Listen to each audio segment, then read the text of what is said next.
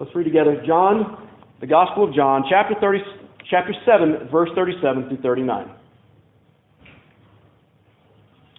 Hear the word of the Lord. On the last day of the feast, that's the Feast of Booths, we'll talk about in a minute, the great day, Jesus stood up and cried out, "If anyone thirsts, let him come to me and drink. Whoever believes in me, as the Scripture has said, out of his heart will flow rivers of living water." Now this he said about the Spirit, whom those who believed in him were to receive. For as yet, the Spirit had not been given, because Jesus was not yet glorified. But he's glorified now, is he not? And let's pray and ask the glorified, reigning King of heaven to open our hearts to receive these living waters of his own Holy Spirit. King Jesus, we ask that you would take sway and rule of us now. As we hear your word, help us to come to you thirsty and receive the satisfaction for our souls, and receive the cleansing for our sin, and receive the refreshment that will enable us and energize us to go about your mission in this world. And we pray this in your name, Jesus Christ. Amen. You may be seated.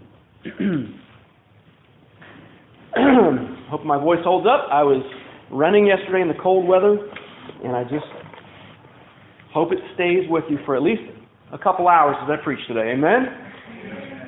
Come on. A couple hours? Wow, you guys are really gullible. Okay. Some of us would say we have a drinking problem. Literally. We would, right? Some of us would admit it right now, Chris. Thank you for your honesty. Others of us have other addictions of our choosing.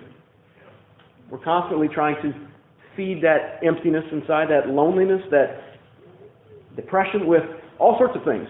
Could be work. You could be a workaholic trying to fill that void. Could be food. It may not be just like overeating and in a gluttony, but it might be only wanting the best, most expensive food. Food snob. Maybe it's entertainment. Trying to always comfort yourself with in your entertainment. Maybe it's just the number of likes you get on Facebook. You just are a junkie for other people's approval. Maybe it's just yourself, plain and simple. You're just addicted to thinking about yourself, looking at yourself, taking selfies, literally. Just what is the thing that you thirst for? We all have a drinking problem of some sort. I'm not saying it's alcoholism for all of us. I'm saying that we all are thirsty and hungry for something deep and significant that we just can't find. Recently, someone came to me for counsel, and he's very unsatisfied in life. He's very thirsty for a solution. And he gave me this laundry list, this onslaught of problems that he's been experiencing, wave after wave of trial in his life. His mother died 2 years ago, his stepfather, and he had been living together. And in the chaos that his mom's death created, he said he started having verbal and physical altercations with his father-in-law, and he got kicked out of the apartment. Last week, he was in a car accident, totaled his car. The insurance money that's coming in will go right back out to pay for the money he still owed on the car. He won't see any of that money for buying a new car, so he's broke and without a vehicle to get to work. His job told him that he had no business coming to work last week because he was injured, and they didn't want the liability of that, so they said, don't come into work this week, which means he didn't get the paycheck, which means he can't pay for his new apartment now that he got kicked out of the other one, and he can't buy a new car. He's in trouble. And to top it all off, he said, my girlfriend broke up with me in August. And he said, what do I do? Heavy drinking wasn't working for him, he said. He went to church after not going for a long time, and he said the church that Sunday was talking about politics, which didn't help any. He said, I've been reading about Buddhism, trying to find out if meditation from the Eastern philosophy can help me. And I tried to help walk him through where that might go. I said, well, I don't know if you understand Buddhism, but here's how I've understood it. And I confirmed with some research, just to make sure that I was telling him correctly, that Buddhism explains suffering in this way. Suffering is the root of your selfish desires and ignorance about how the world is really set up. At the end, it's rooted in Hinduism, which is saying that all things are an illusion, including suffering. The remedy for suffering is to stop desiring the good things of this world and learn to detach yourself. That means separate yourself from your self-cravings. Learn to ignore your soul's thirst. Buddha would have said, and I feel like I should sit to say this, get more comfortable this way. Buddha said it like this. If you're dying of thirst, the solution isn't to find water and drink. The solution is to lose your thirst. If Buddha's kids came in and said, Dad, I'm thirsty. I want some Sprite. And I saw a commercial that says, obey your thirst. Brilliant marketing. I want some Sprite. Buddha would say then, this is an illusion, this thirst that you're having. Have a sippy cup of self-control, my child. That's all you need. Self-denial. That's what this is all about. Dad, I fell off the slide and scraped my knee. My child, detach yourself from your desire for a pain-free playground experience. Separate your mind from the illusion of this world and its suffering. And don't get me blood in your tennis shoes. I pay good money for those. Buddhism says, hey buddy, you lost your girlfriend and wrecked your car and can't pay for your apartment, all these things going on in your life, you lost your mother. You know what? Your suffering is ultimately an illusion. The answer to your suffering is to stop wanting to be comfortable. Just turn off that brain circuitry which desires good things in relationships, included in that, and try to ignore this constant thirst and hunger in your soul.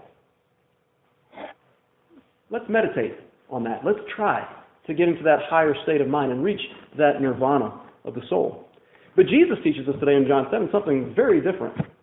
He says, if anyone's thirsty, let him come to me and drink, and I will satisfy your thirst and your cravings and your addictions for something different than what this world is giving you. C.S. Lewis said it like this: our problem is not that our cravings are too strong, but our cravings are too weak, and we're far too easily satisfied with the shallow and shadowy things of the world. We need something more substantial, and we need to dive deep into what we really need and pursue it with all our hearts and all of our thirsts and hungers. We need to recognize that this world has something that can satisfy us for a moment, but only God can satisfy us in the deepest way that our souls desire. The problem for my friend is not that he's thirsty or not that he's suffering. The problem is that not that he needs to ignore that thirst or learn to dull it with alcohol or even religion.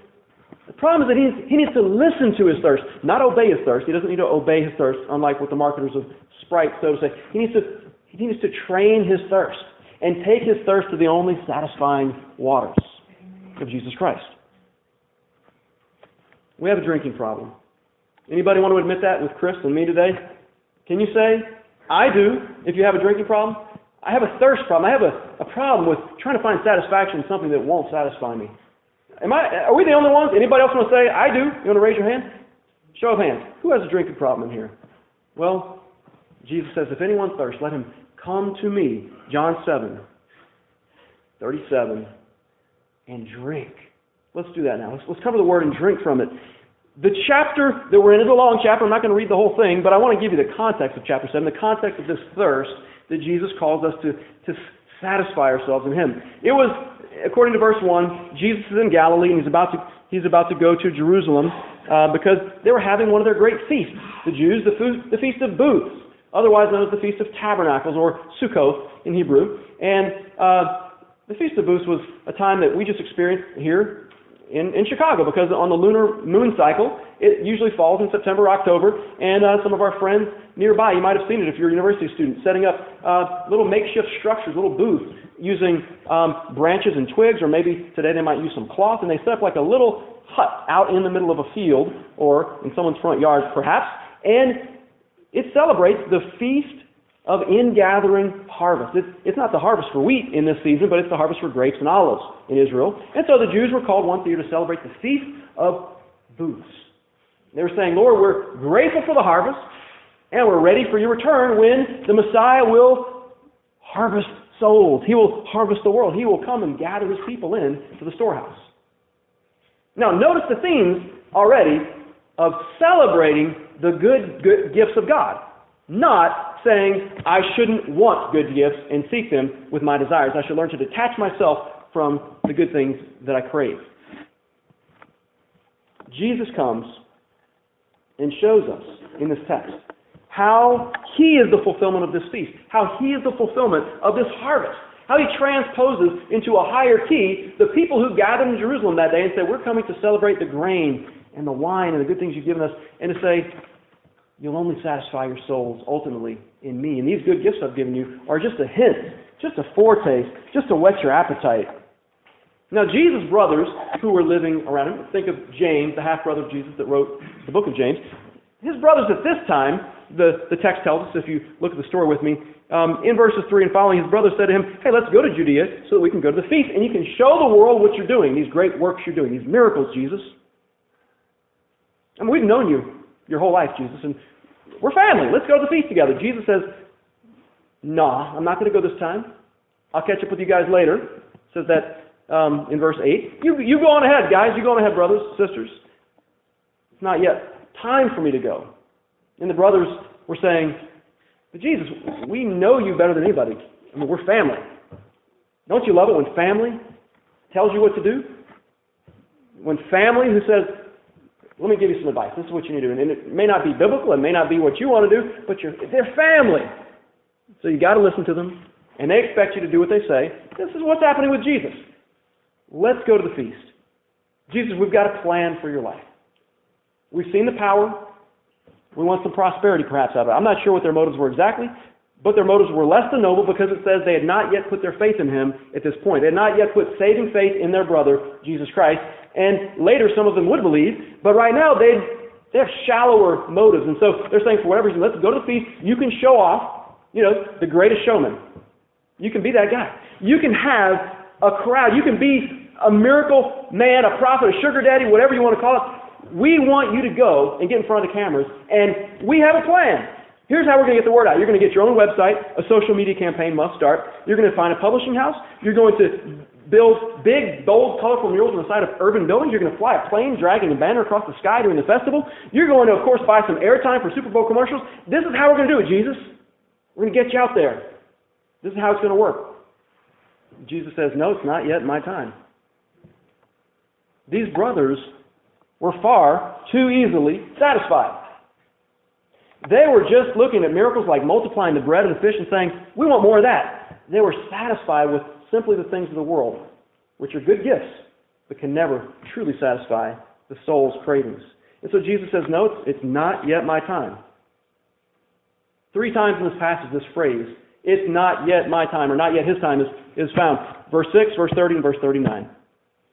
What does Jesus mean when He says, it's not yet my time? Because then He does show up on the last day of the feast. Well, this is a code word in the Gospel of John. Jesus' hour or Jesus' time. It's a code word which means I'm not yet ready to be crucified, risen, and ascended back into glory. That's what it means. The hour of Jesus meant His sufferings and death and resurrection and His ascension back to His eternal rule and reign in heaven. And so when He says, my time has not yet come, what He's saying is, I'm not just here to give bread to the world. I'm here to give my life to the world as the true bread from heaven, like He said in chapter 6. We looked at that the past 2 weeks. I give my life as the bread of the world, and if you eat of me, you will live. If you drink of me and the living waters, you will what? Live. Live. Well, his brothers weren't satisfied. The authorities and the other Jewish crowds weren't really satisfied. If you continue reading the story, it shows us that people were confused about Jesus. The authorities were the people in power. They were the religious leaders who were rather on the liberal side theologically. They didn't believe necessarily in miracles, or they didn't believe in some of the things that people would have trouble believing today about the Bible, like the resurrection from the dead, eternal life, things like this. Some of them disagreed, even as Jewish people. And so the authorities who were in power, the Sadducees, the elite, they were pretty much putting like a bounty out on Jesus' head. A warrant out for His arrest. A wanted poster hung all over the region. You could think of it as Jesus. If you can get Him to stop talking, you'll be put in power. We'll give you a place at the table. If you can't get Him to stop talking, arrest Him. Detain him. Let's lock him up and force him to stop talking, because we don't want to lose power, because he's gathering crowds around him with all these miracles, as they would think of it, as magic tricks probably, and we don't want to lose our power and authority. And the people, the common people, were so afraid of what the authorities were saying that the text tells us the people spoke in hushed tones and silent whispers and corners and shadows because they didn't want to be arrested themselves. Does that sound familiar? The elites telling the uneducated masses, stop talking about Jesus. Jesus has a way of annoying the elites. And he has a way of delighting the oppressed and the downcast. And they're all confused, though, at this point. They even say in verse 15, his teachings have astonished us. They go to send the temple authorities, basically the police, the thought police. They send them to arrest Jesus for his teaching, and they come back empty-handed without Jesus. Why didn't you arrest him? We gave you all the right tools, you know. You had your mace, your pepper spray. You had your tasers. You had your Glocks. Wait, you have handcuffs. This is a man of peace. How didn't you just bring him in and book him?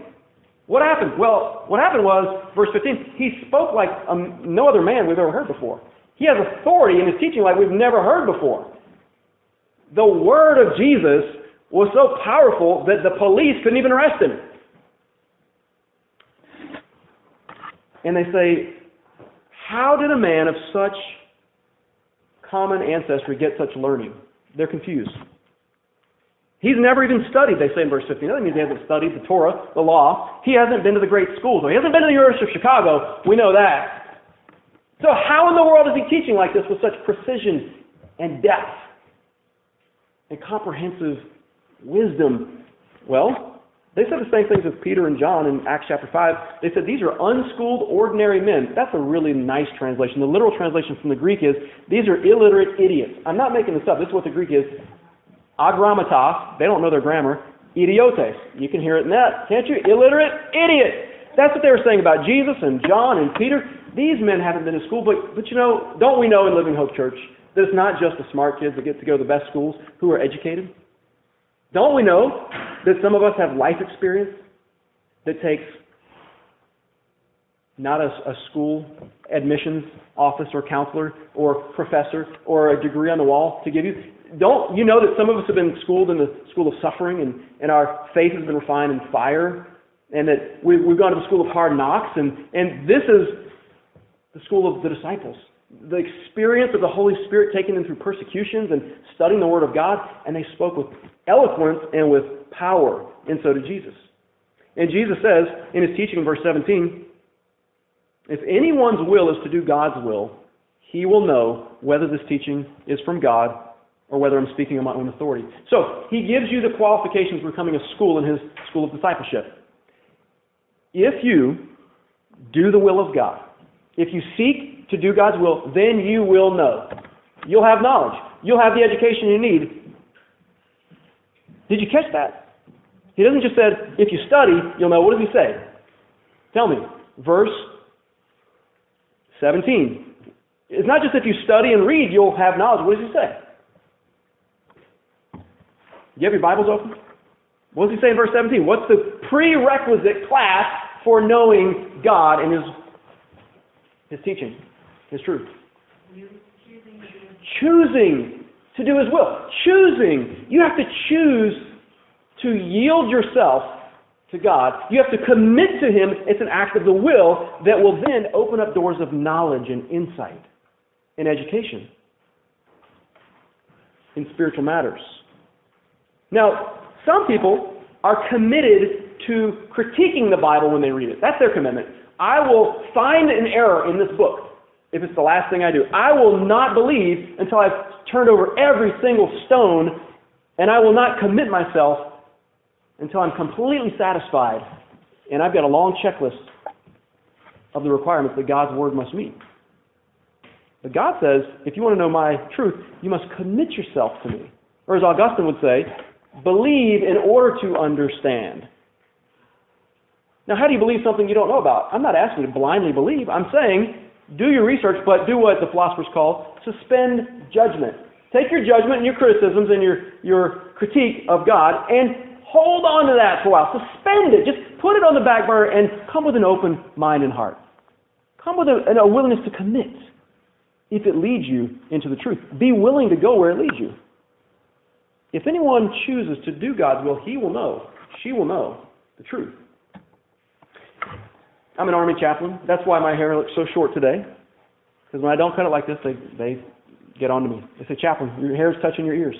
So yesterday I had to go in and be a chaplain, be a pastor to the soldiers, and a lot of people came and told me their problems, and I'm excited to be there with many opportunities. And a part of my mission is not to get top secret information. That's not a part of my mission. I don't even get to carry a weapon. But some people, secret agents, think of them. They get the mission, top secret. Can't share it with anyone. Do you think that mission is going to be disseminated and distributed just to the masses of people in the world? Hey, here's what we're doing. Let's announce what we're doing.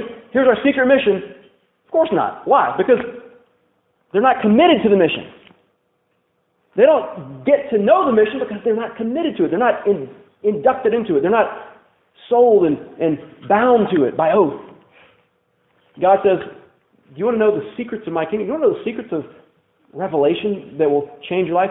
You need to commit to the mission. And then I will begin sharing things with you that will change you and change the world around you. This is my mission. Does that make sense? Okay. But something deeper is going on here besides just an act of the will. If you choose to do God's will, you will know. But there's something deeper. The will, the act of choosing God, rests on something deeper still. You know what that is? That's our text today. John 7, 37 through 39. It's the desires. It's the thirst and the hunger. Jesus says there's something deeper than your will. It's what you're thirsty for. I've tried to choose what's right. I've tried to choose to be a good Christian. Man, I've tried to obey God. Often I fail. But it's when my desires begin to engage with God. When God begins to stir my desires and my heart at the level of my affections and my wants, that's when my will follows along and changes with it. I can't force you guys to choose Jesus, but I'm trying to entice you. If you're thirsty, come to Him and just taste of Him and drink of Him, and you'll be satisfied, and your will want to follow this good and loving and satisfying Savior.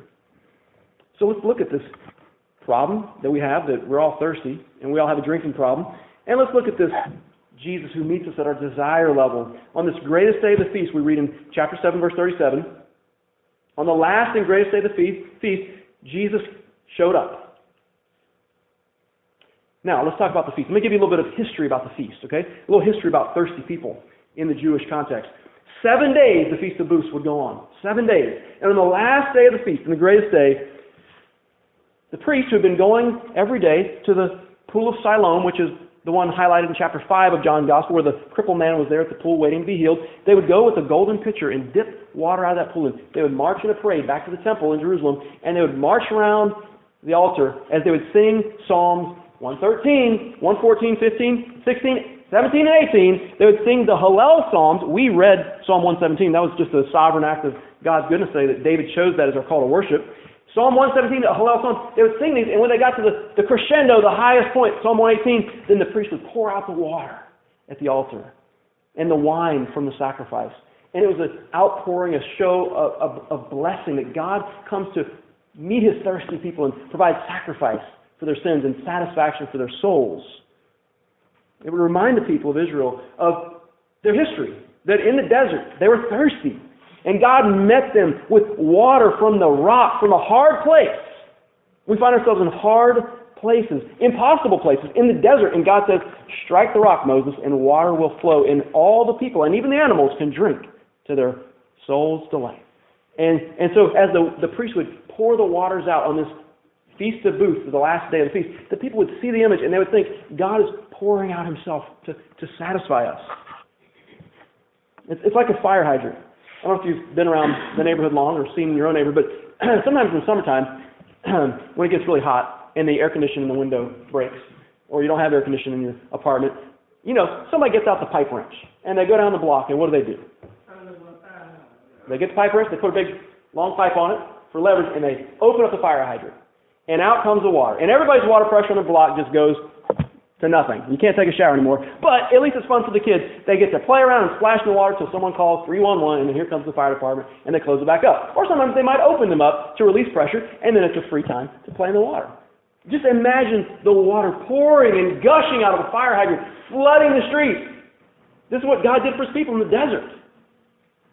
The hot, burning sands, like the hot asphalt and concrete of our city, just being flooded with water to refresh the thirsty soul. Streams of water, pools and springs in the middle of the desert. That was the word of the Lord and the promise that He would give. This is the history of the people of Israel, and this is what they celebrated on this great day of the feast. Nehemiah chapter 9, Nehemiah is a prophet. He was helping the people rebuild their relationship with God through rediscovering the Word of God. You guys know what Nehemiah did. He rebuilt the city walls. He took a broken down city and he rebuilt it so that God could be praised again and the people could be safe in the city once again. A great book for those of us that live in the city to read and understand. And Nehemiah 9:15 and then verses 19 through 20 tell us that the giving of the manna, the bread, and the giving of the water in the desert to feed and satisfy the hungry Israelites as they wandered for 40 years, that those giving of manna and water were just a symbol of God giving His Spirit and Word. He says, you gave them the manna, you gave them the water, and you gave them your good Spirit to instruct them. Now let's read the law together and be satisfied. It's just like hungry, thirsty people in the desert. They're all standing around Nehemiah and he says, I'm going to satisfy you now. The Spirit of God has given us the Word of God to instruct us, to satisfy our souls. That was the history of the people, and they're celebrating it at the Feast of Booths. And Jesus says, if you're thirsty today and watching this pageantry and this procession, this ritual of water being poured out, reminded of all the good things of God, come to me, He says. Come to me. I'm the rock. I'm the manna. I'm the living bread. I'm the living water. I will satisfy you, my brothers and my sisters. So let's look secondly at the prophecy that comes from this. The prophecy for thirsty people. Jesus says on the last day of the feast, come to me and drink if you're thirsty. And He says in verse 38, whoever believes in me, as the Scripture says, as the Scripture has said. As the Scripture has said. Which Scripture? Well, He doesn't say. There are many that we could choose from that say something like this. Out of his heart will flow rivers of living waters. Living water. Many prophecies about living water flowing for the people of God and in the people of God. The Messiah was to come. He's the Messiah. He's the chosen one, the anointed one, the King, the Savior. He would come one day and pour out His Spirit in the last days, the prophets told us, bringing what the Bible calls the latter rain, which is like a harvest imagery of the late rains that would come and help the crops to grow and to be satisfied after a dry season. Zechariah 14 is actually, I just feel always kind of like Zion's going to correct me afterwards because he's our Jewish brother that knows the Jewish scripture. I feel just judged even because he's in the room right now, but that's okay. He's probably going to correct me on this, but from what I understand, Zechariah chapter 14, one of those last prophets of the Old Testament, Zechariah 14 was read on the first day of the Feast of Booths.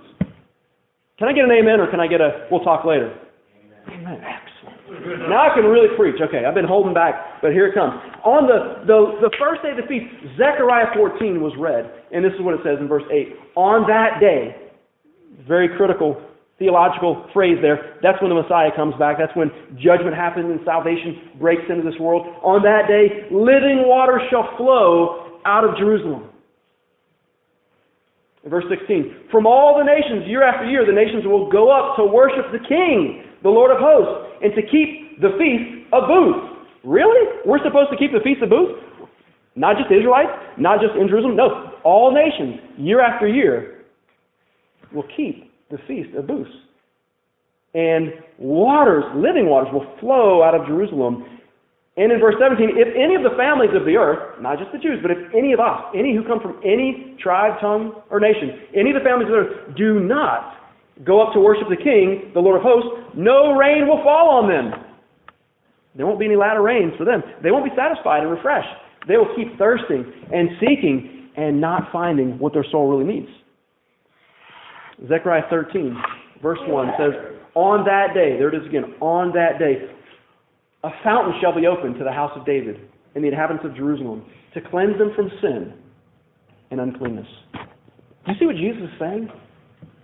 If you're thirsty, if you're a sinner, if you're looking in all the wrong places for love and for satisfaction, come to me, and living waters will flow to you, in you, and through you. Then he says something about the geography or the sociology of thirsty people. Let's look at that next in verse 37. The geography. Where are these people coming from that can come to Jesus? Who are they? What types of people are they? Socially. Well, he says in verse 37, anyone. If anyone thirsts. Let me ask you again. Do you ever thirst for more than just water? Do you ever thirst for significant love, meaning in your life? If you thirst, he says, come to me and drink. He says in verse 38, if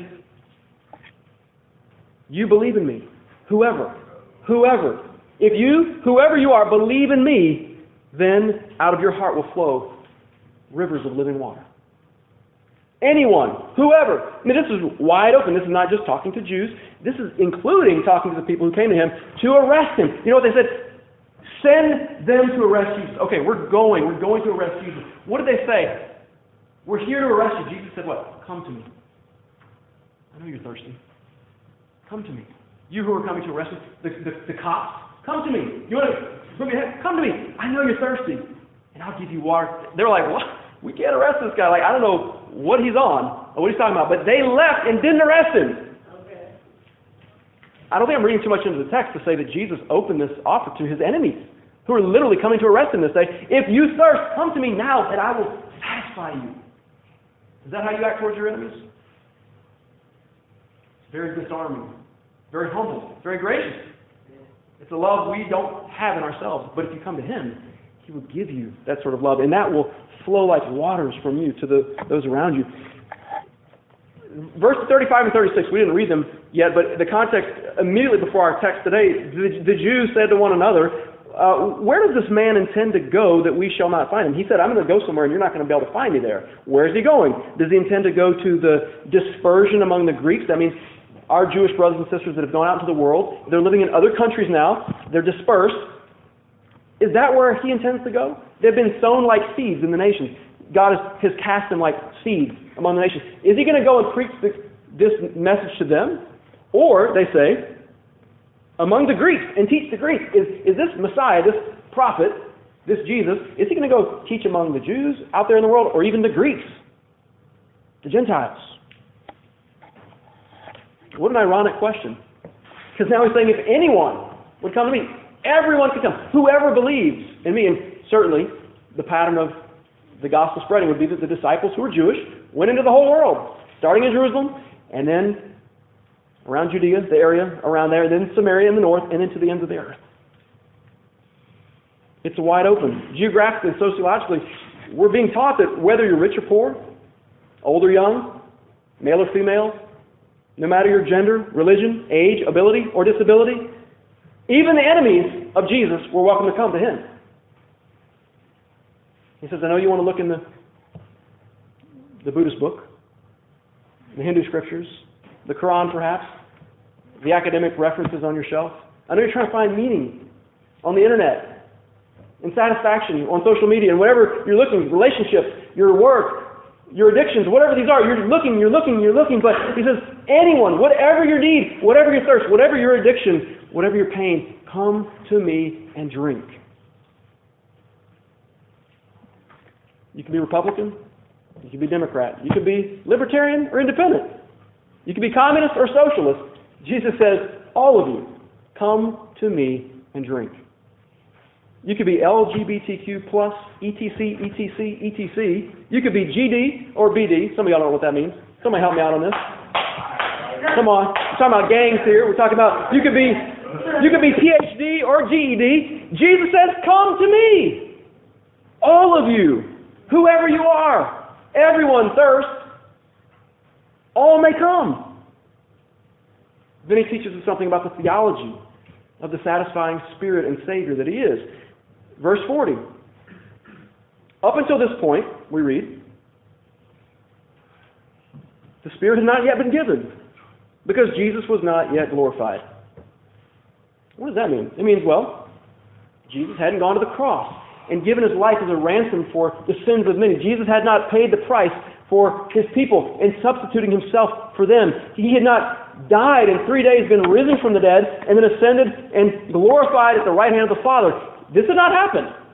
When it would, he would do what he promised and what the prophecies of old had said. He would pour out his Spirit on the dry and thirsty ground. And that's what happened on the day of Pentecost in the book of Acts, chapter 2. The gift of the Spirit was given. The prophecy was fulfilled.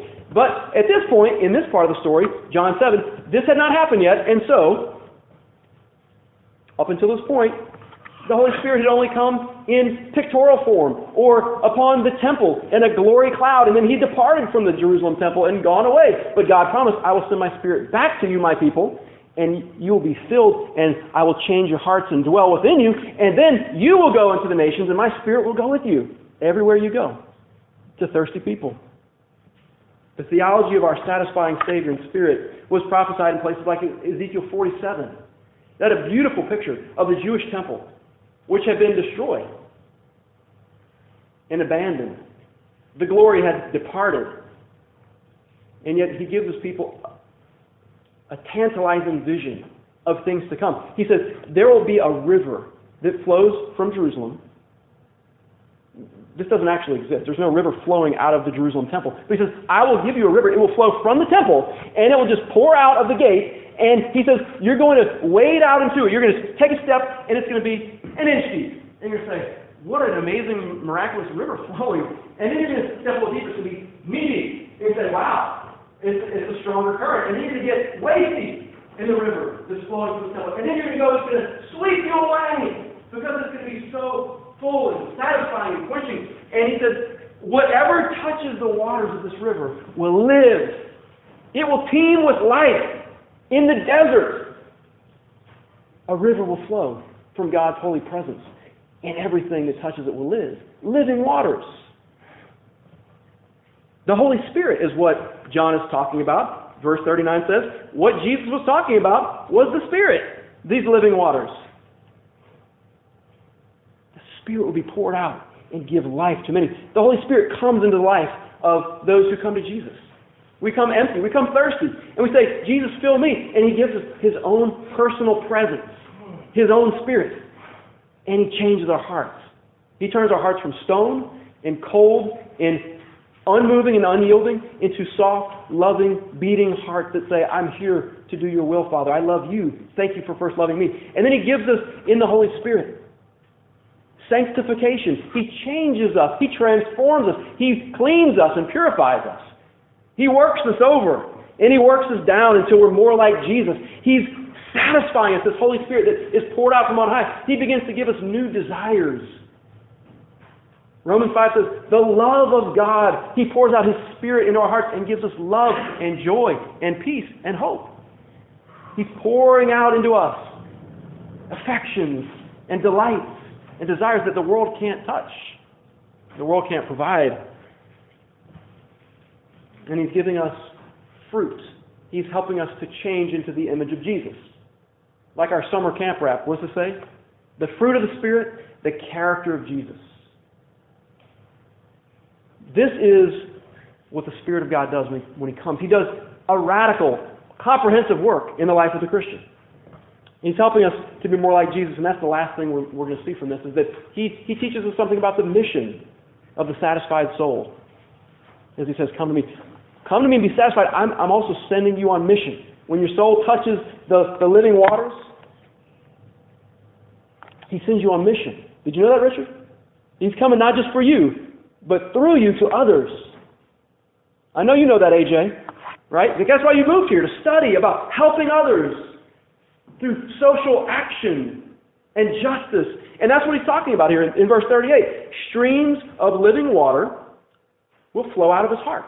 Whose heart? The believer's heart? Or the Messiah's heart? Both, I would say. Verse 39. The Spirit had not yet been given. Who's going to give us the Spirit? Jesus. He's going to pour his Spirit, pour his water, his living water, into us. And then, out of his heart will flow living water. Doesn't the living water also flow out of us to others? Are we called to share the bread of life and the living waters with those around us? Isaiah 58 says it like that. Verse 11. When you help others who have physical needs and spiritual needs and emotional needs, relational needs, when you help others on this Sabbath day, Isaiah 8:50, it's about the true Sabbath and the true fast. How do you do true religion? It's this. You receive the living waters and you share them with others. Isaiah 58:11. You will be like a well-watered garden, an irrigated garden with sprinklers, just watering all day long. You will be like that fresh garden. Dew in the morning, a sprinkler irrigation throughout the day, and you'll constantly be bearing fruit. Like a spring whose waters never fail. A spring just keeps giving and sending waters over and over. You will be like this, God says, if you serve my people with mercy and with justice. This is the mission of the church. I'm going to refresh your soul and give to you so that you can pour out and give to others. When the Spanish were sending those ships to the Americans, those conquistadores, colonialists that they were, right? Going to take the gold from other lands and satisfy their kingdom and build their empires and fund their wars. When they were sending their ships, the Spanish, one ship came to the salty waters of the Atlantic, made the long journey, and the sailors aboard ran out of fresh water to drink. And as the dead winds did not carry them very quickly into inland, they began to die of thirst.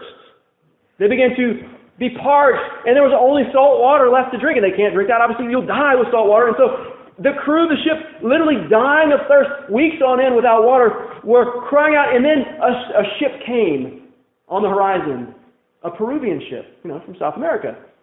And they knew the waters, and they called out to this other ship, and they said, we are dying of thirst. Do you have any waters to drink? And they said, put down your buckets in the water and drink. And they said, no, salt water will die. We can't do this. The Peruvian said, put your buckets down. You're at the mouth of the Amazon River, pouring its fresh waters into the Atlantic Ocean. The waters are good here. You're sailing around on these waters, dying of thirst, where right underneath you, within reach, there's living waters. There's fresh waters that will give you life for your soul, for your body, for your relationships. Brothers and sisters, do you feel a thirst for something more than just success? Do you feel a thirst for something more than just that hormonal surge that you get when you click on porn? Do you feel a thirst for something more than just a boyfriend or girlfriend or husband and a wife to meet your needs? Do you feel something deeper than that only God can satisfy? I'm just asking you to come to Jesus, to put your bucket in the water, to draw the waters from the wells of eternal life, to taste of Him and see that He's good, He's satisfying. He'll quench your thirst, He'll satisfy your soul, He'll save you from death itself. He's within reach. Anyone may come. Whoever believes and comes and drinks will live. Do you believe that? Do you believe that? Let's pray. Lord, you say through your prophet Isaiah, if anyone who is thirsty, let him come to me, and I will give him waters, and I will give him bread. I will give him wine and milk without money, without cost. Lord, I hope I haven't said anything today, and if I have, I would correct it right now by reminding us that nothing in this offer costs us anything. What we bring to you, God, is thirst, emptiness, and need. And what you bring is everything we need. You bring the joy and the love and the hope and the life and the peace. You bring the forgiveness and the cleansing of sin and the satisfaction of the deepest needs within us. This is the good news, that anyone who comes empty, thirsty, and hungry may live on the bread of life and in the waters of life that you provide, Jesus Christ. Revelation 21 says, to the thirsty I give from the spring of the water of life without any payment. Because you paid it all, Jesus. You purchased our salvation with your death on the cross. You've poured out gloriously in your resurrection and your rule, your Holy Spirit. You've poured out your own self into our lives, into the church. Lord, we've gotten a history lesson. We've gotten a geography lesson, a sociology lesson. We've gotten some theology, and now we're on mission. We want to go, and we want to share this news and share this gift of free life with the world. Empower us, your church, we pray, to do just that. In Jesus' name we ask. Amen.